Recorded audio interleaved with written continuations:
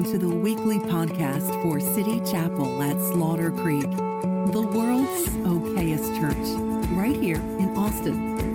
Get to know us better at citychapelchurch.com. We're so glad that you joined us today and hope you enjoy the message.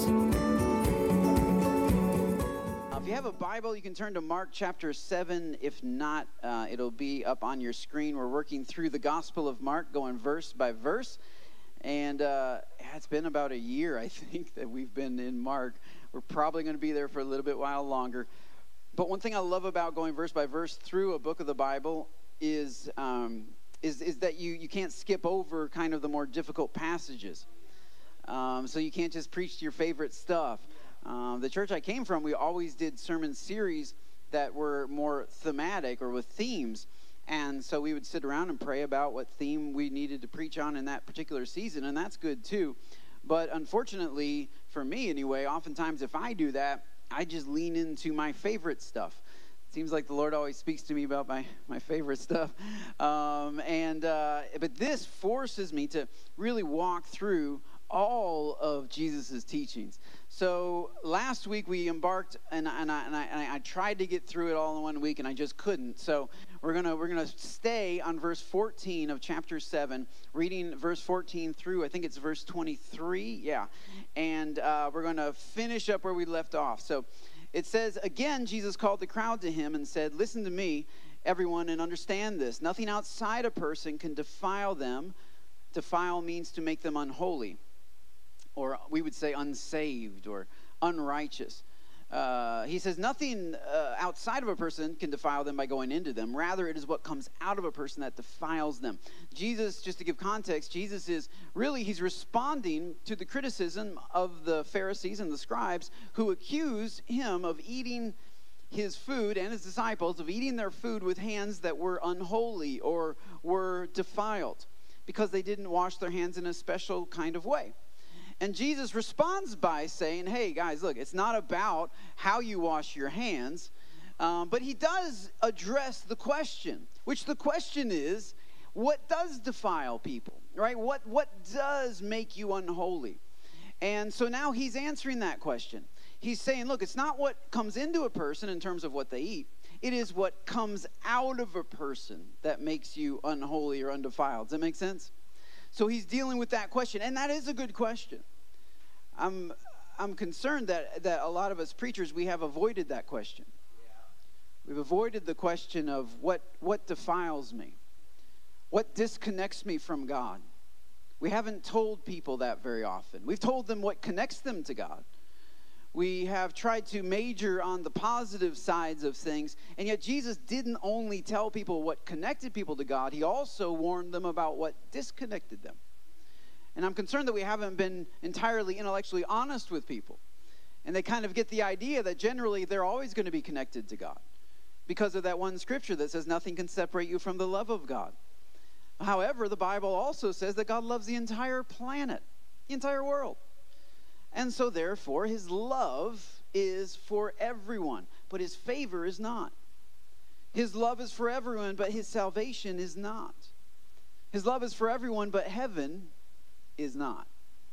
Heaven is for those who have a relationship with God. Heaven is for God and for his kids, his children. And we're not all his children. Some of us, Jesus said, are children of the devil. Well, it's getting quiet. Some of us, we're literally, we are not children of God, because to be a child of God means you have to be born again, born of God.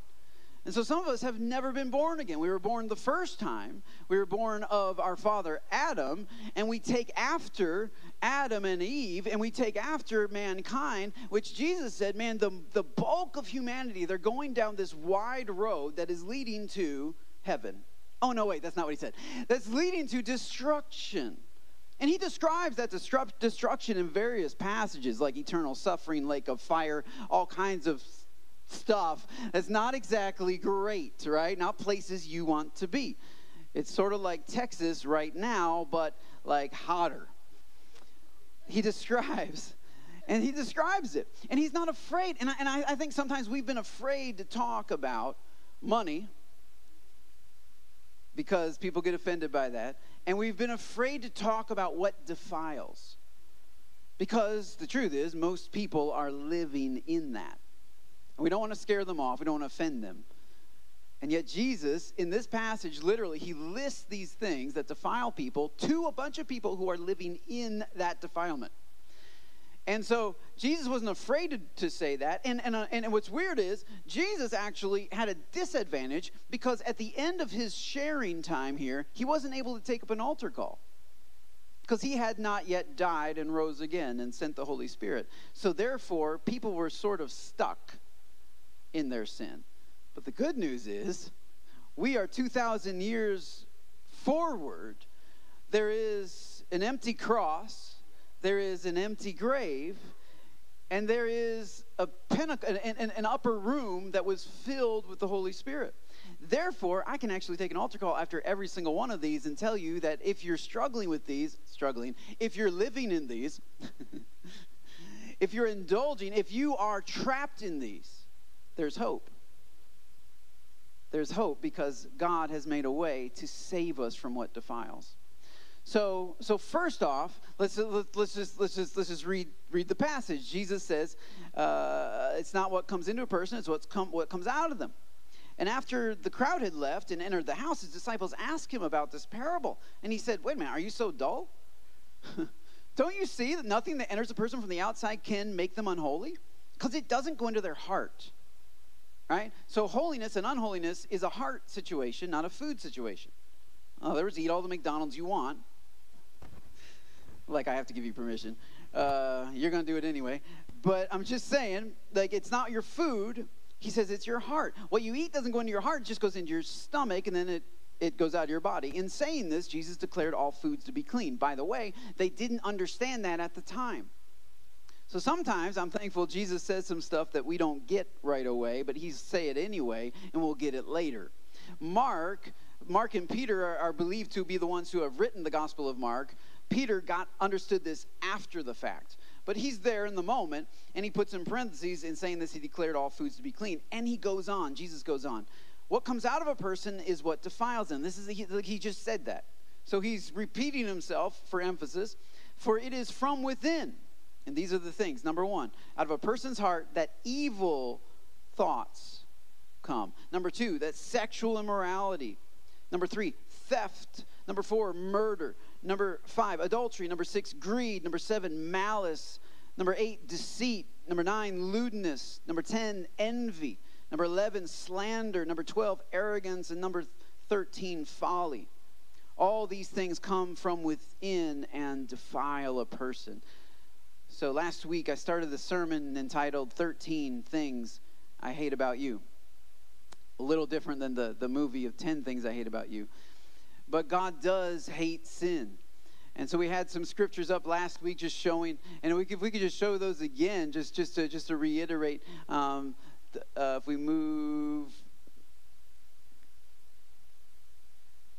just go ahead and whenever you're ready. And the flames are, yeah, there's a couple from Psalm. So that's one. Psalm 11:15, the Lord tests the righteous, but his soul hates the wicked and the one who loves violence. Next, Psalm 5:5, the boastful shall not stand before your eyes because you hate all evildoers. Proverbs 8:13, the fear of the Lord is the hatred of evil. The way of the wicked is an abomination to the Lord. That means he hates it, but he loves him who pursues righteousness. That's fine. There was a few others. And so what we want to understand is that God hates sin. That's why sin disconnects us from God. You can't be in a relationship with somebody when you constantly do things that they hate. This is good marriage advice for you. So if you want to stay married, just don't do stuff that they hate. And so what happens is Jesus is giving us an outline of 13 things that defile us or disconnect us from God. And you might say, well, how is this a back-to-school Sunday sermon? I feel that it is because I feel like even as we head back to school, many of us are stepping into places where these 13 things are rampant. They're very normal. They're accepted by our culture. Some are even promoted by our culture as being good. And so we need to understand that well, while our culture may say it's good, yet God condemns it.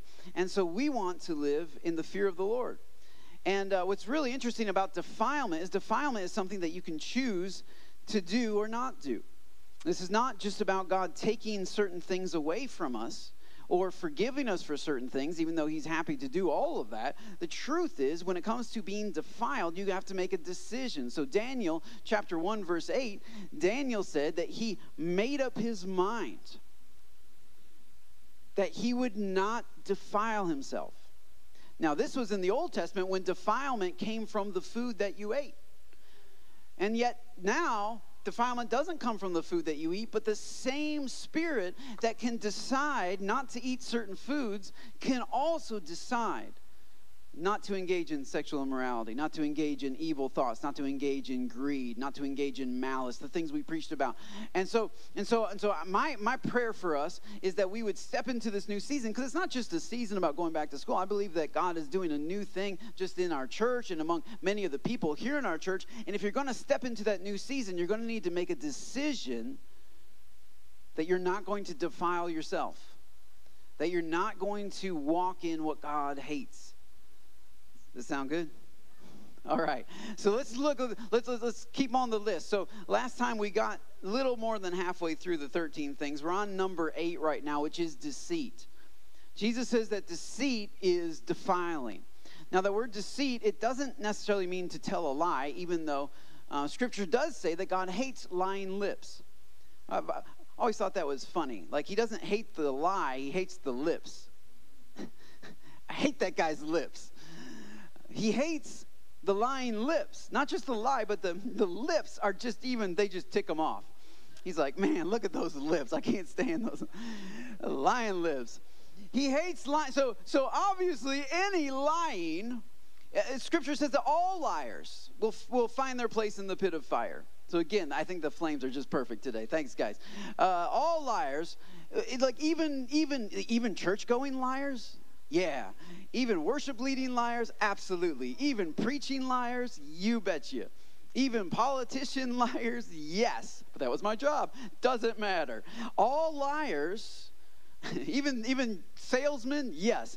All liars. So this is where Christians live. This is where Christians live because we don't want to defile ourselves. Because we don't want to defile ourselves. Politicians live. Christian politicians live differently. Christian salesmen, Christian mechanics, Christian mechanics. Because we live differently.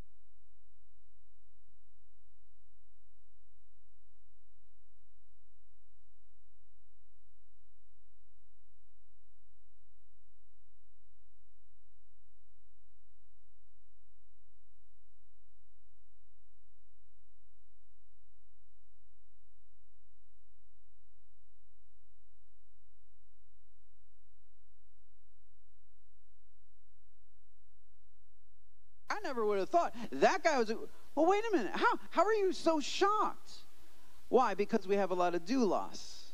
We have a lot of duplicity and duality. We are one way at home and another way at school. We are one way at college and another way at church. We have different masks that we put on in order to present ourselves in a way that we believe is more acceptable. We're so busy trying to fit in that we don't realize that it is disconnecting us from God. that our playing games and our duplicity is disconnecting us. And so we wonder why we're not walking in power. We wonder why we don't want to pray, why we don't want to read the Bible, why we don't have a hunger for God. It's because of your hypocrisy. Just to put it plain and simple, you cannot be a Christian and a hypocrite at the same time. There are no Christian hypocrites. There are no duplicitous Christians. So some of you are like, oh crap. Oh crap. And so look, but the good news is that while duplicity defiles, Jesus delivers. While duplicity defiles, Jesus saves. While duplicity defiles, Jesus is able to do what you and I cannot do for ourselves. He is able to save us and to give us boldness in whatever situation we're in so that we have consistency and something called integrity. That is the same thing. I am here, I am there, and I am there, and I am everywhere that I go. That's not to say that I don't have mood swings. It's not to say I don't wake up on the wrong side of the bed sometimes. And not to say that sometimes I don't get frustrated. But it is to say that the same person that would apologize for doing that here would also apologize for doing that over here. Right? So it's not that we're perfect and we never make any mistakes. But it is that we're the same person. The same humble person.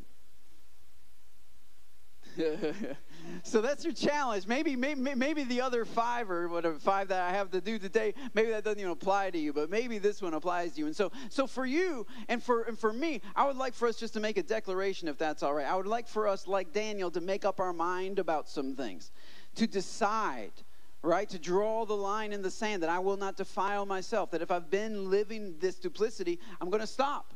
Yeah, but how, Pastor? How do I do that? You stop. Yeah, but how? I love the simplicity of children, which, by the way, Jesus said, if you're going to come into the kingdom, you have to have a faith like a child, because children haven't yet developed the hypocrisy, the ability to live with 2 faces. They haven't figured that out yet. The kids and I were looking at IQ levels for different ages, and apparently like a 2-year-old has the same IQ as like a fairly smart dog. And puppies also have the inability to be hypocritical. Now, that's not to say that children can't lie. My child, especially Micah, was well versed at this. So we would when he was little, now he's gotten better, but when he was little, he was 2 years old, we told him, don't touch the laptop. Dad's laptop is precious, it's the most expensive thing in the entire house, so this is not for kids to touch. Well, Micah, he was fascinated with it because Dad's always on it, it's got a screen, all that kind of stuff. So Micah would always crawl over there and want to touch it. Well, so you walk in the bedroom, his hand's on the laptop. Did you touch the laptop? And he pulls his hand back and says, no. So... So children have the ability to lie, but it is a more advanced ability of hypocrisy, to be one thing and present something else. They really don't have that capacity, because that's a certain level of intelligence that you have to have, and yet adults do. And so never once did Micah ever say, but Dad, how do I not touch the laptop? Never once did he ever say, I don't know how to not touch the laptop, Dad. Why? Because that's a stupid statement. And a 2-year-old knows it. A 2-year-old knows that he's lying.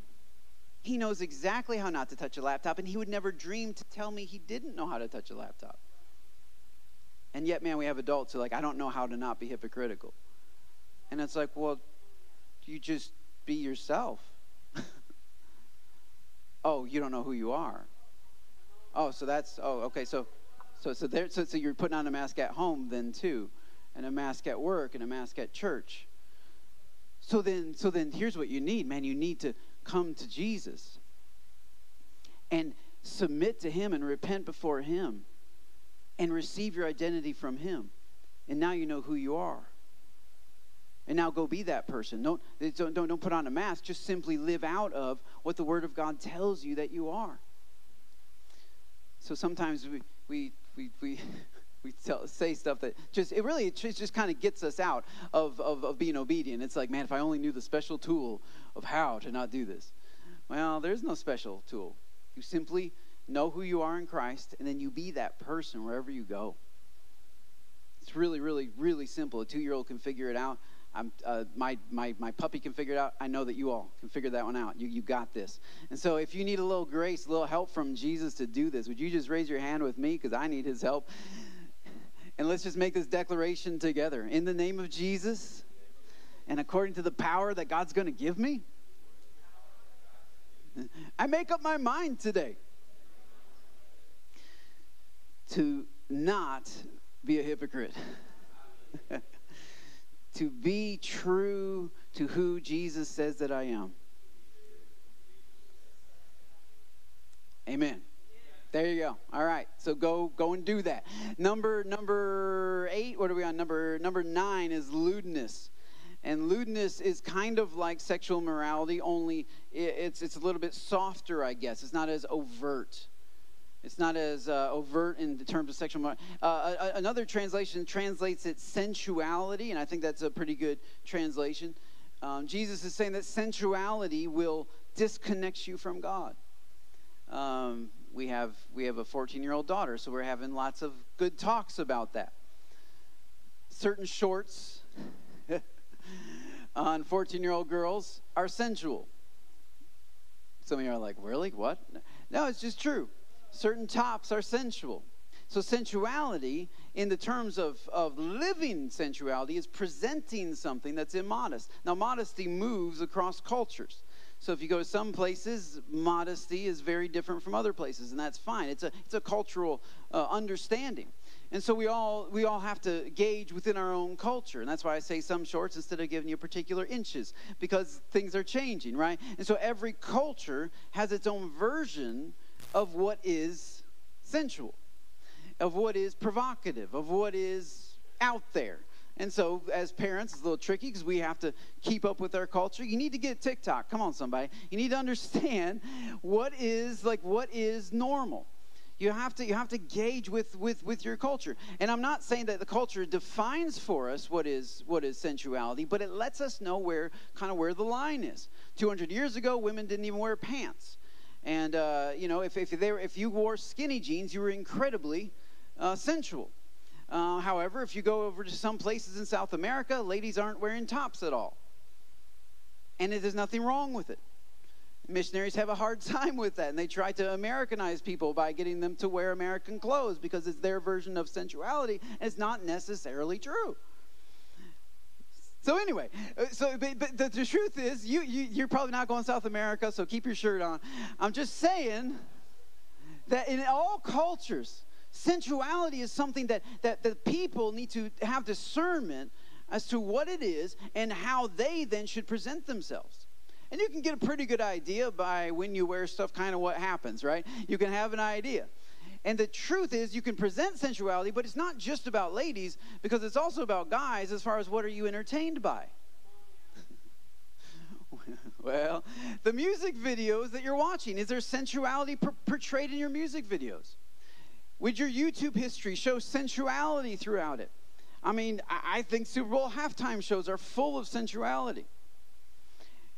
It's really good music. I get it. I know it's really good music, but even some music, without the visual, they're singing about things that you wouldn't let your kids watch a video about, but you'll let them describe it to them in the car. Well, I'm just saying sensuality and lewdness has creeped into our culture, and it's promoted. It's celebrated. It's like this is a good thing, but it's not a good thing. It defiles our soul. It muddies our soul.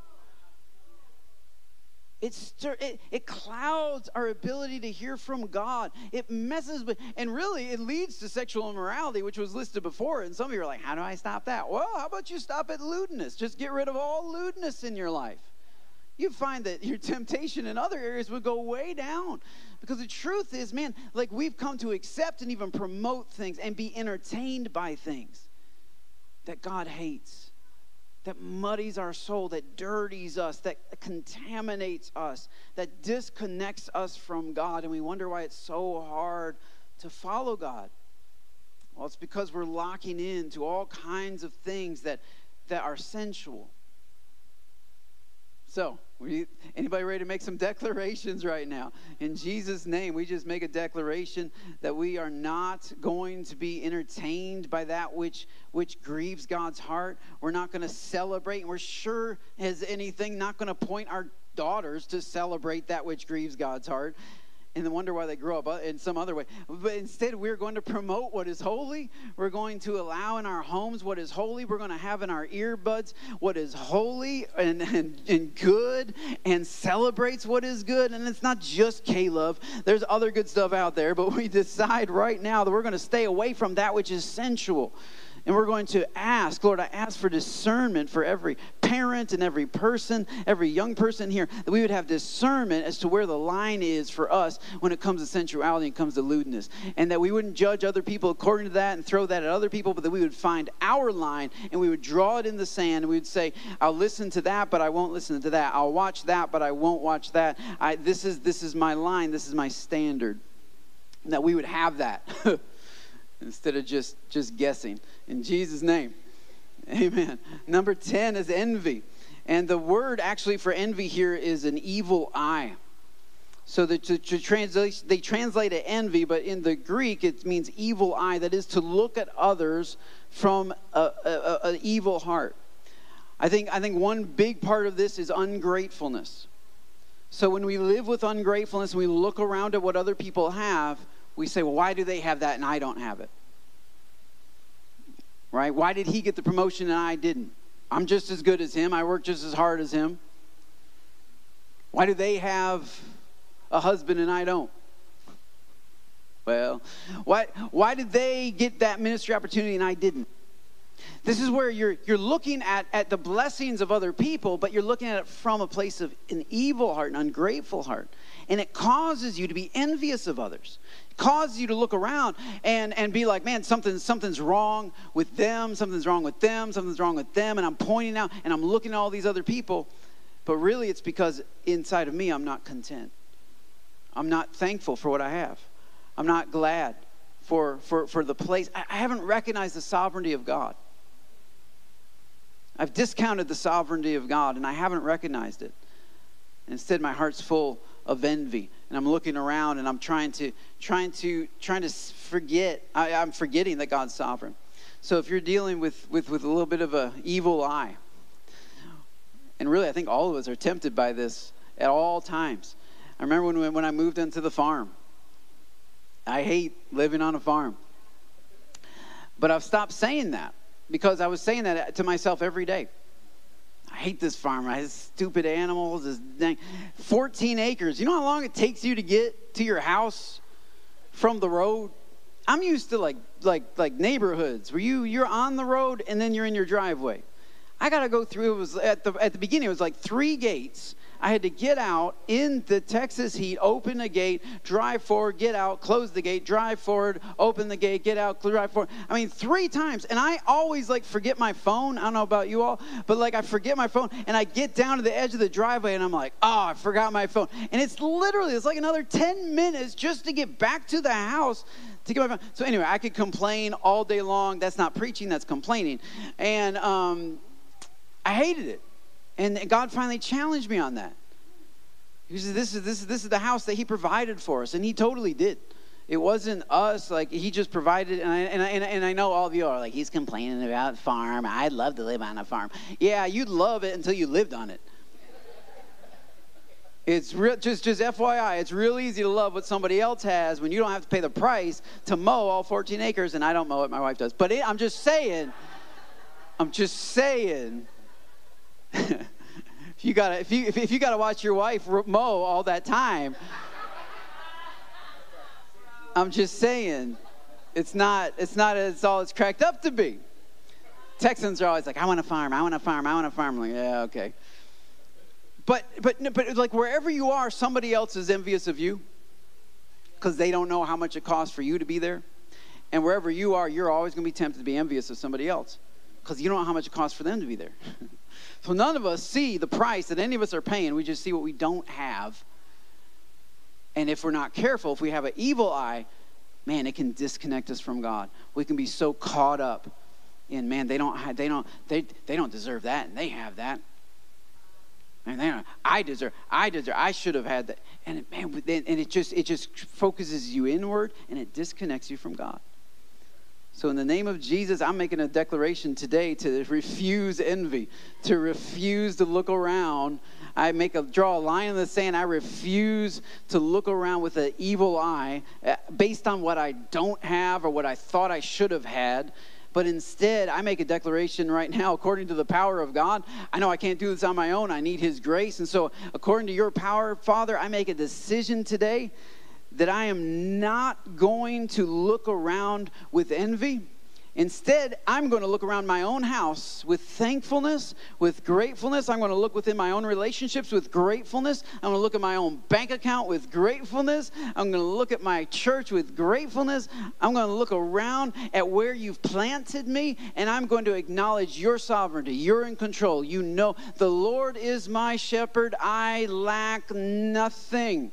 And that's not a faith statement. That's a statement coming out of my faith, coming out of the fact that I know that Lord's my shepherd. And even though I don't have what I think I need, apparently I have everything that I need, and I'm going to be grateful for what I have. Amen. Number 11 is slander. And this is a big one because slander is where you speak something that's not true about somebody. So it's where I tell Ro something that's not true about Jonathan. Did you know that Jonathan? No. So now this is usually pretty overt, and a lot of people don't necessarily engage in this kind of slander, where they're literally intentionally making up stuff. Maybe it's just that I've grown up in the church all my life. I really haven't seen much of that. Occasionally, there's a Jezebel around, and a Jezebel spirit, and they'll literally make up stuff, and that does happen. And people sometimes go to jail because of stuff that was made up. And that's not good. That's called slander, false accusations. But the bigger deal is really more so than just slander, that kind of slander. It's not just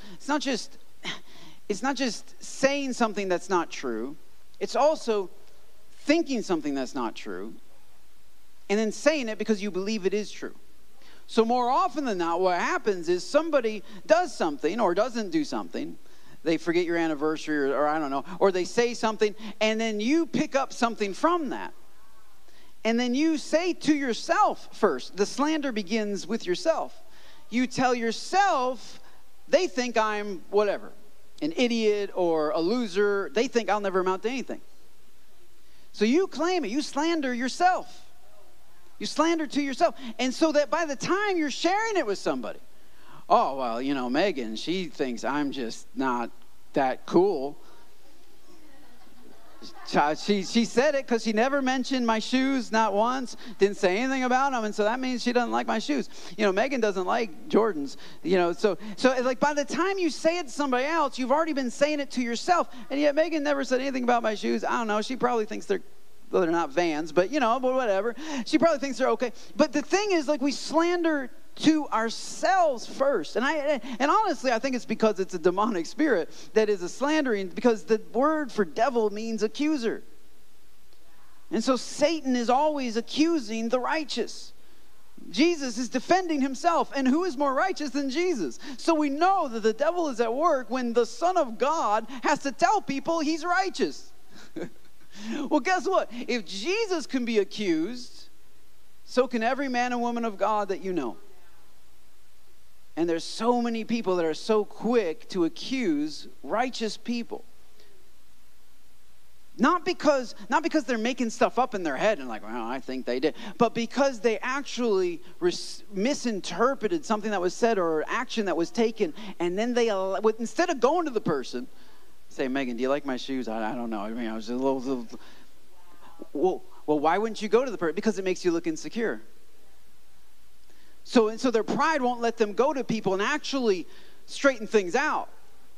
It's easier just to accuse the righteous of she doesn't like mine. And so what happens is we slander to ourselves, and then we start slandering to others. We don't even know we're doing it. We think we're speaking truth. Right? And some politicians are like this too. Like I think they actually think it's true. Like the reason why our streets are not safe is so-and-so is president. Like they really, I don't know, somehow believe that. they've come to believe that all the world's problems are connected to the Democrats or the Republicans or whatever. And I think they really believe that if we could just get the right people. And yet, historically, it's just not true. It just doesn't happen. The truth is that it's much more complicated than that. And you can't just slander people to yourself first.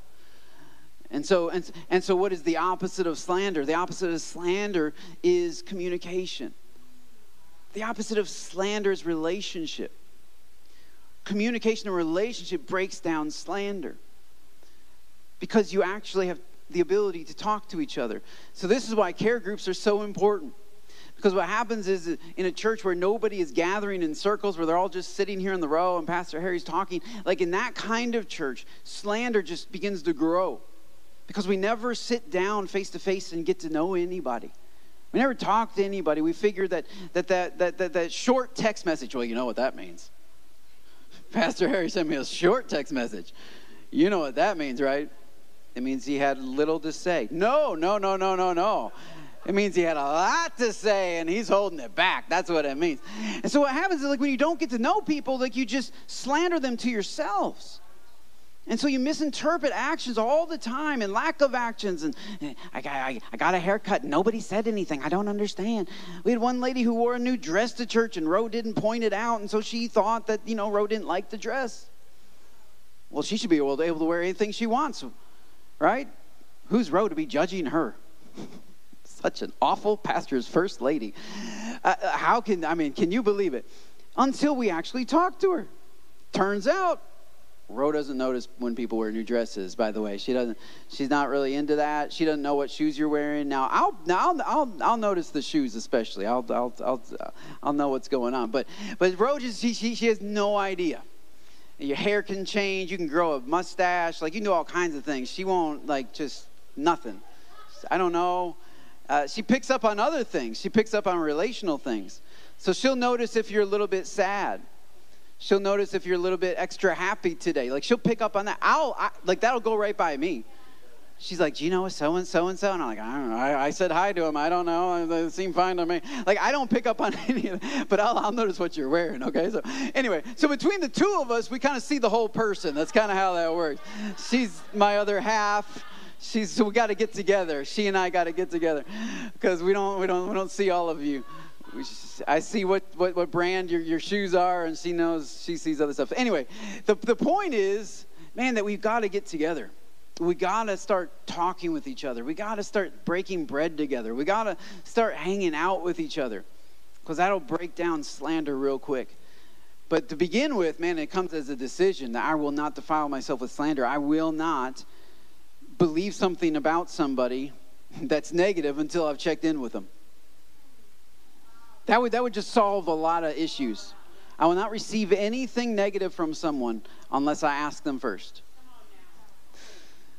That would help a lot of your marriages right there. Like that's it. Like that right there, your marriage would be 1,000 times better.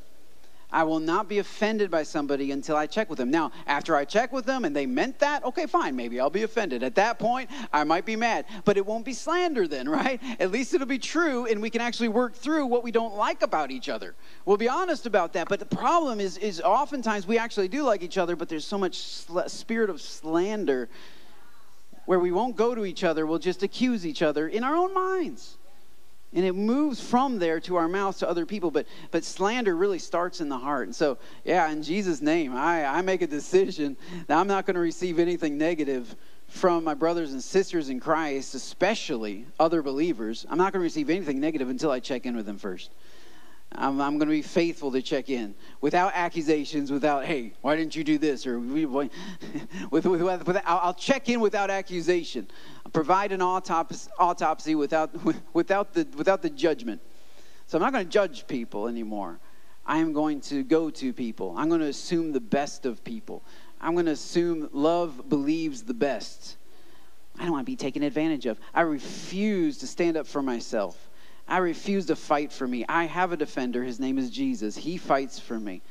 I refuse to try to make sure that I don't get taken advantage of. That's not my job. My job is to love. My job is to forgive. My job is to walk humbly with God. So I choose to walk humbly. And even if it makes me look insecure, I'll look insecure. That's all right. My job is to walk humbly with God in Jesus' name. Yeah, and I believe God brings power to that. When you make a decision, I believe God brings power alongside that decision. Got a couple more and we're going to finish up. Number 12 is arrogance. And I know none of you struggle with that, so we'll just skip right over there. But just real quick, the word arrogance means to shine above. It's a combination of two words, to shine and to be above. So it literally means to outshine or to overshine. It means to like top that, you know? Like when you're hanging out with the friends who always has a better, bigger story, a better, bigger fish. That's what it means. It means to shine, to outshine. So that's what arrogance is. And arrogance is to constantly be promoting yourself above other people. Well, so some of us do struggle with that. And the human nature is that. Human nature is naturally prideful. Human nature is naturally ignorant. So all of us deal with this on a daily basis.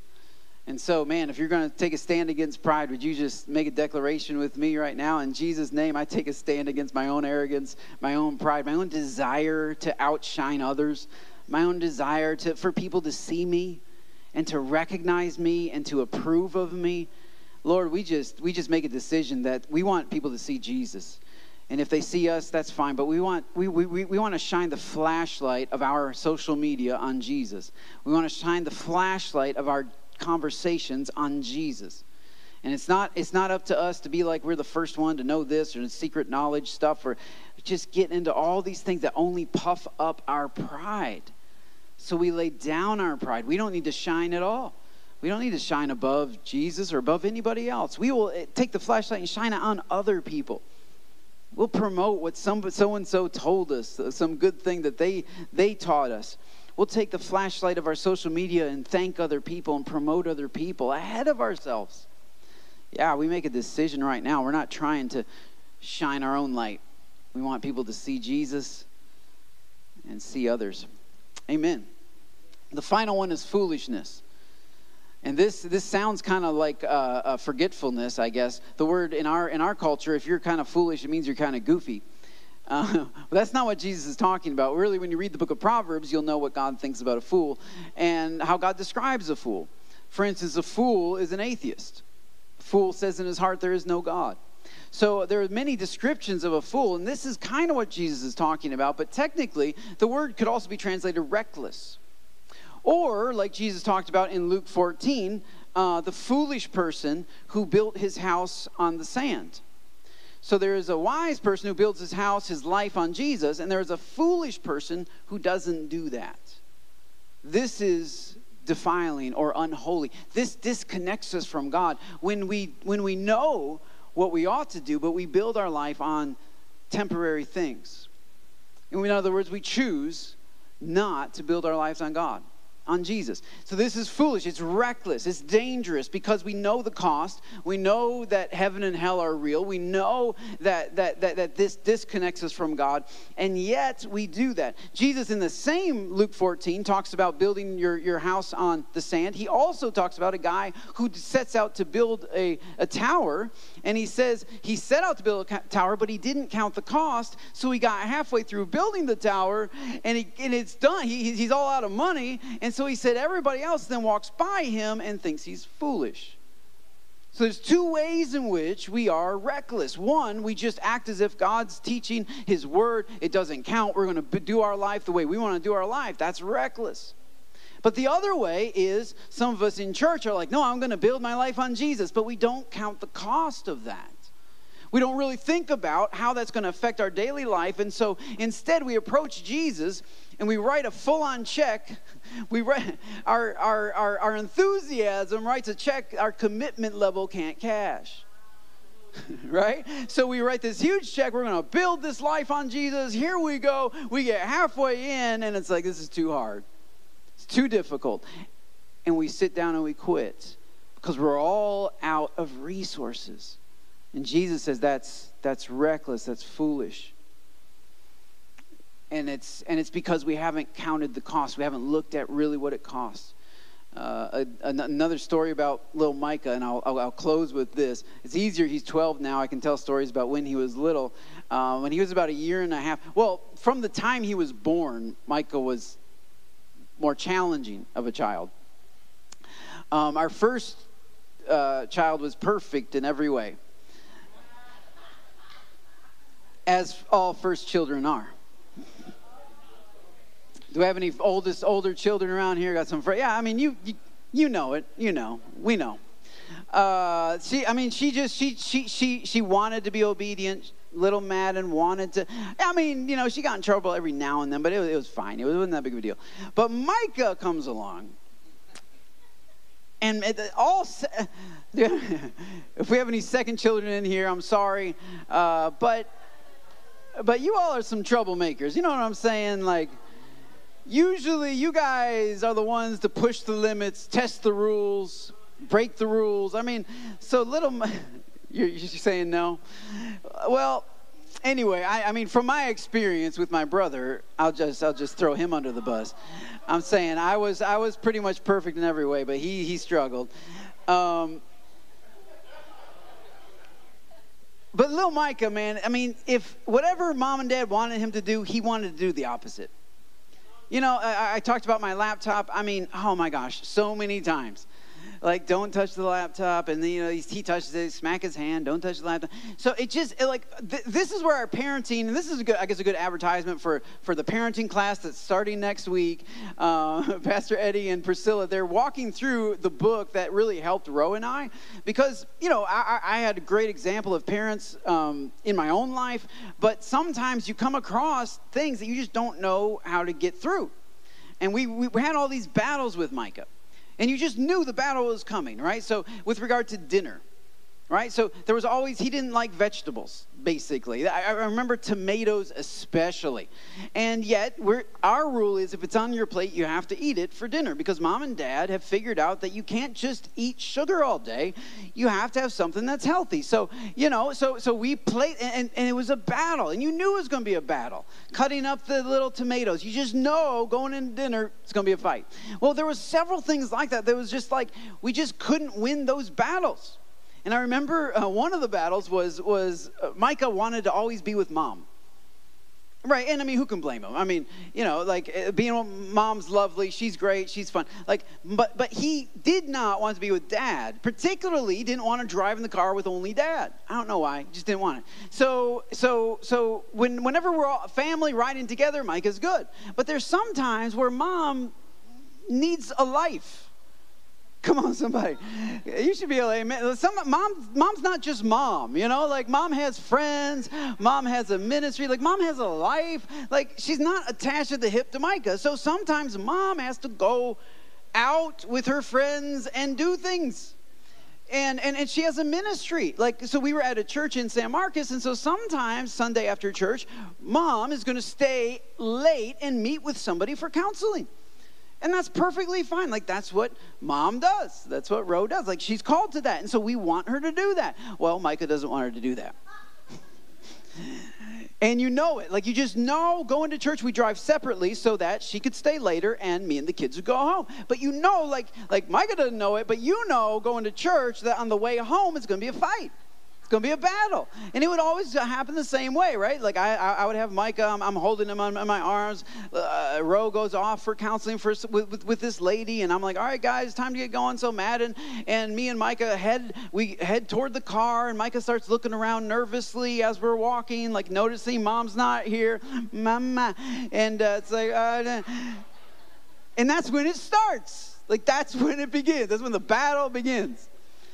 And I tried all kinds of things. I tried like ignoring, you know, acting like I didn't hear him. Mama. I'm like, I don't know. All right, man, and we're going into the car. Right? You know, get to the car, open the back seat, put him in the high chair, strap. Mama. He's getting more anxious. Turns out ignoring people doesn't make them feel better. I mean, who knew? Who knew, right? This is another good marriage tip for you. I don't know why everything's come back to marriage. The Lord's trying to speak to somebody. But sir, if you just keep ignoring her, it doesn't help. It gets louder and he gets more, and Micah gets more anxious, and he's like, Mama. And now he realizes that mom's not coming with us. And so then you've got a 30-minute drive home with a toddler in the back who's screaming, and it's just awful. And he's screaming not because he's sad, because he's mad. He's ticked off. He's angry scream. You can tell sometimes, baby. Yeah, like you can tell, like there's a sad, like I hurt myself, and then there's like, you people are evil, and it was that kind of scream. So like that didn't work. So I tried some other stuff. I tried like rationalizing with them, right? That also didn't work. I tried the whole disciplinarian thing because that would work with Madden. I said, look, Mom's staying here. You're going to sit here, and you're going to be good with it. We're going to go home, and you're going to be fine. That also didn't work. One time I pulled over 3 times on the way home just to take him out of the car seat, administer some correction, put him back in the car seat. Because I'm not playing. You know what I'm saying? Like, I'll pull this thing over 3 times. I will. I'll find a safe spot on the side of the road. Turns out that didn't work with Micah. Madden would have been terrified. That would have worked with Madden. You only had to pull over once, You didn't even have to go back there. You just pull over. It's just the threat of... Anyway, but Micah is like, he's more determined now. I tried bribing him, right? Like bribery and corruption. Like, all right, we're going to bring some chocolate milk. Because he loved that little chocolate milk from Starbucks that cost like $3,000 for the little can. And so I hated buying it because it was a ripoff. But I'm like, all right. So I buy the chocolate milk, and he's back there sucking on the chocolate milk for about 5 minutes until it's gone. And then mama, and it all starts all over again. But yeah, I mean, you parents of young kids, like that you just have these battles. We weren't winning the battle. Let's just put it bluntly. We weren't winning. And we came across this book, Shepherding a Child's Heart, and that's what the small group is going to be on. And it's really about taking a more biblical approach as a pastor. That's a novel idea. Taking a more biblical approach to raising your kids. And specifically the approach that Jesus took. So Jesus was clear here, right? He says, look, these things defile you. He has 12 things, and then his final one is the defilement of walking away from him. The defilement of or half-heartedly serving him. So Jesus he was clear about the cost. So you need to be clear with your kids about consequences. And so I didn't give up on that. But yet he was also empowering. Right? He also helped people because he dealt with people's heart. All of these things are heart issues. None of them are behavior. They're all things that flow out of your heart. And the whole time I was focusing on Micah's behavior, trying to get him to stop screaming. But the truth is, underneath the screaming, there was a heart issue. And I never thought of that. I thought if I just figured out how to trick him into the right behavior, whether by beating him into it or threatening him into it or bribing him into it, that his heart would naturally sort of follow the behavior, but it's just not the way things work. So Jesus here doesn't address behavior, he addresses heart issues. Envy, that's a heart issue. Greed is a heart issue. Sexual immorality, lewdness, it comes out of the heart. It's all in here. It manifests outside, but it's in here. And so, man, we started going to that class and learning about addressing kids' hearts. And so Ted, I think it's Ted Tripp, he's the author of the book, and he teaches on these videos, and he shared a story about his son and his grandson where they had a similar issue. The kid wouldn't be quiet in the car because he was yelling and stuff. And so they talked about how he dealt with it. And Ro and I were like, hey, that sounds like a good plan. Let's try that. So the next time we had to go to church and Ro had to stick around late, we tried it. And man, it began just this really good process of working with Micah on his heart. And I'm not saying we got it right every time or that it even went well every time. Sometimes it was still painful and long. But that's heart issues for you. Painful and long. That's why people avoid them. Because it's quick and easy behavior.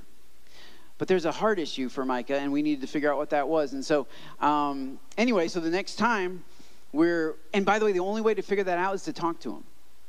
He's like 2 years old, a year and a half, something like that. And he doesn't know English well, but we have to talk to him. We got to figure out what's going on. And so I'm carrying him. I got Madden down there at my feet. We're walking to the car. He starts getting nervous, noticing Mom's not there.